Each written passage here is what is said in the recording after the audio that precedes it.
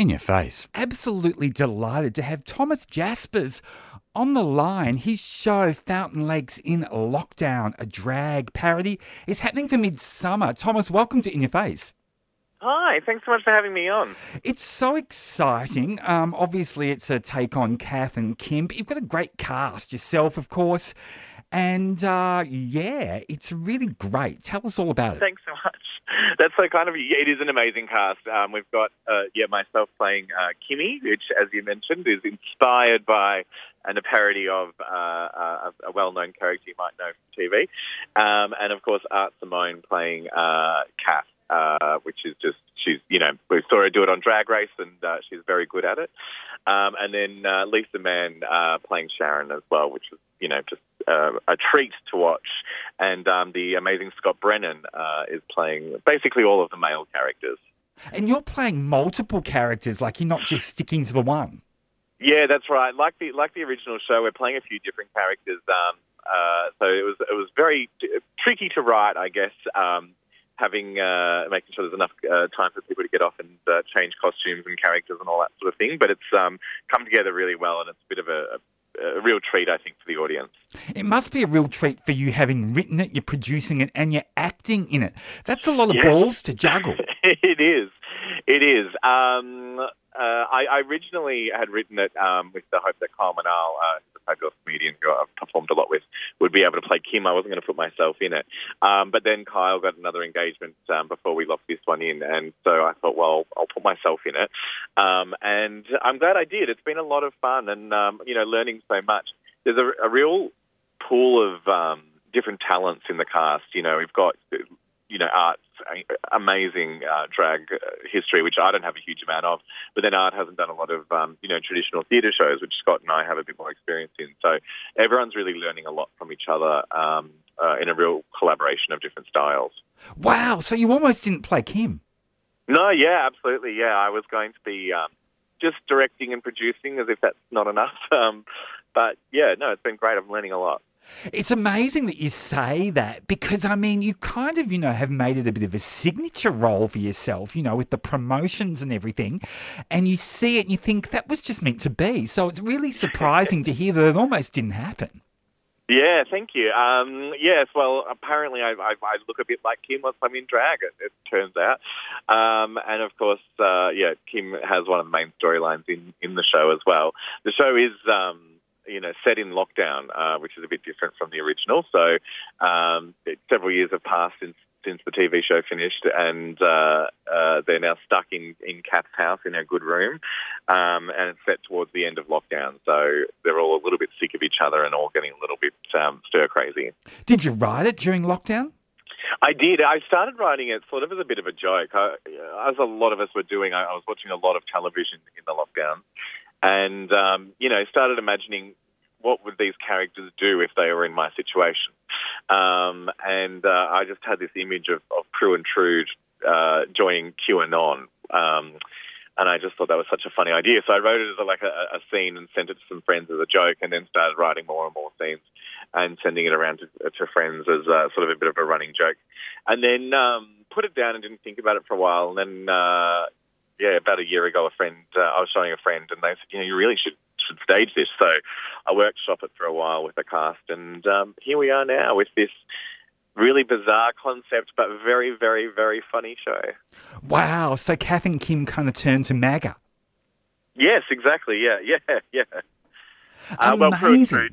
Kath and Kim aren't going down the QAnon road, but Prue and Trude definitely are.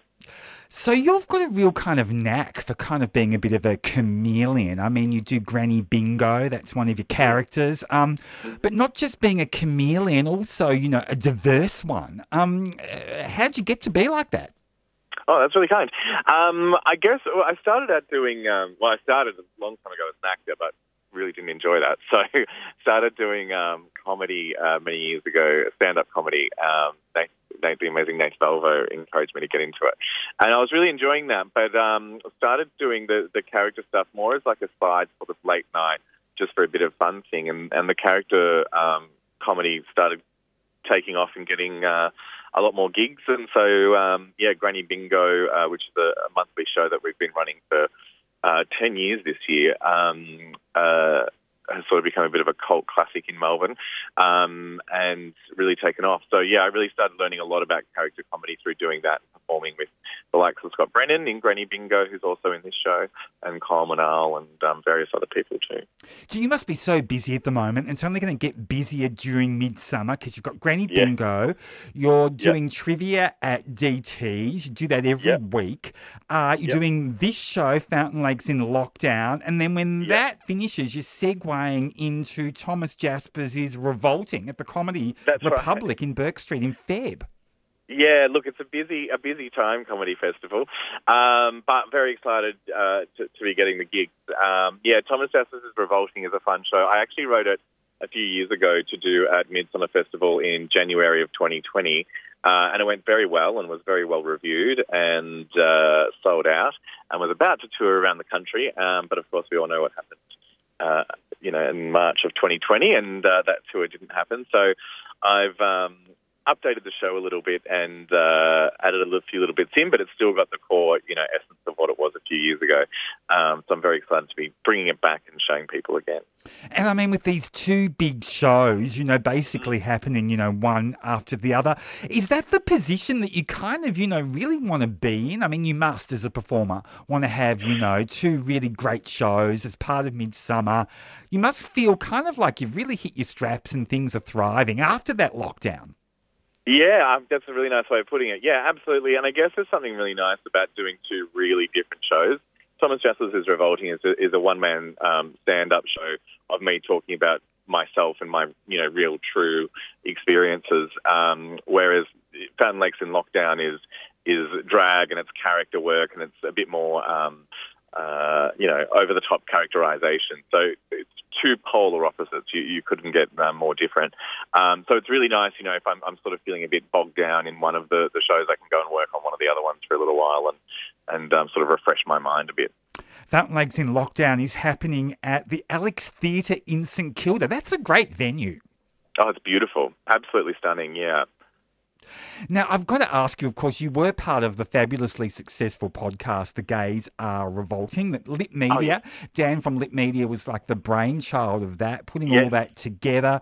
Cast you with Luke and also Kyle and Mikey. It was fabulously successful. You won the Australian Podcast Award. Do you still talk to the guys? We do, yeah. We have a group chat that's going off constantly. And every week or so, it's like, should we bring the podcast back? But then someone's overseas or someone's doing some project or something like that. So I'm sure at some point we'll do something together again. But we're definitely all chatting a lot and staying in touch, absolutely. Wow, so you are talking about getting back together?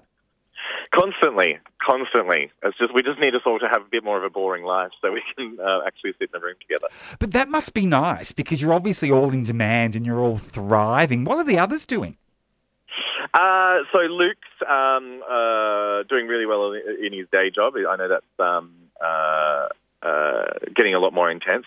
Mikey's been travelling a lot. He started travelling about halfway through the podcast. And is really enjoying that with his beautiful partner. And Kyle and his partner have just bought their house and getting quite serious as well. And I keep reminding him that if anything was to happen, I have just become a registered marriage celebrant and encouraging them to go down that path.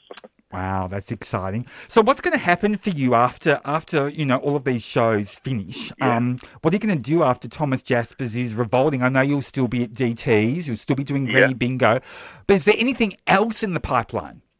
Yeah, I'm going to sleep for about a week after that one finishes, I think.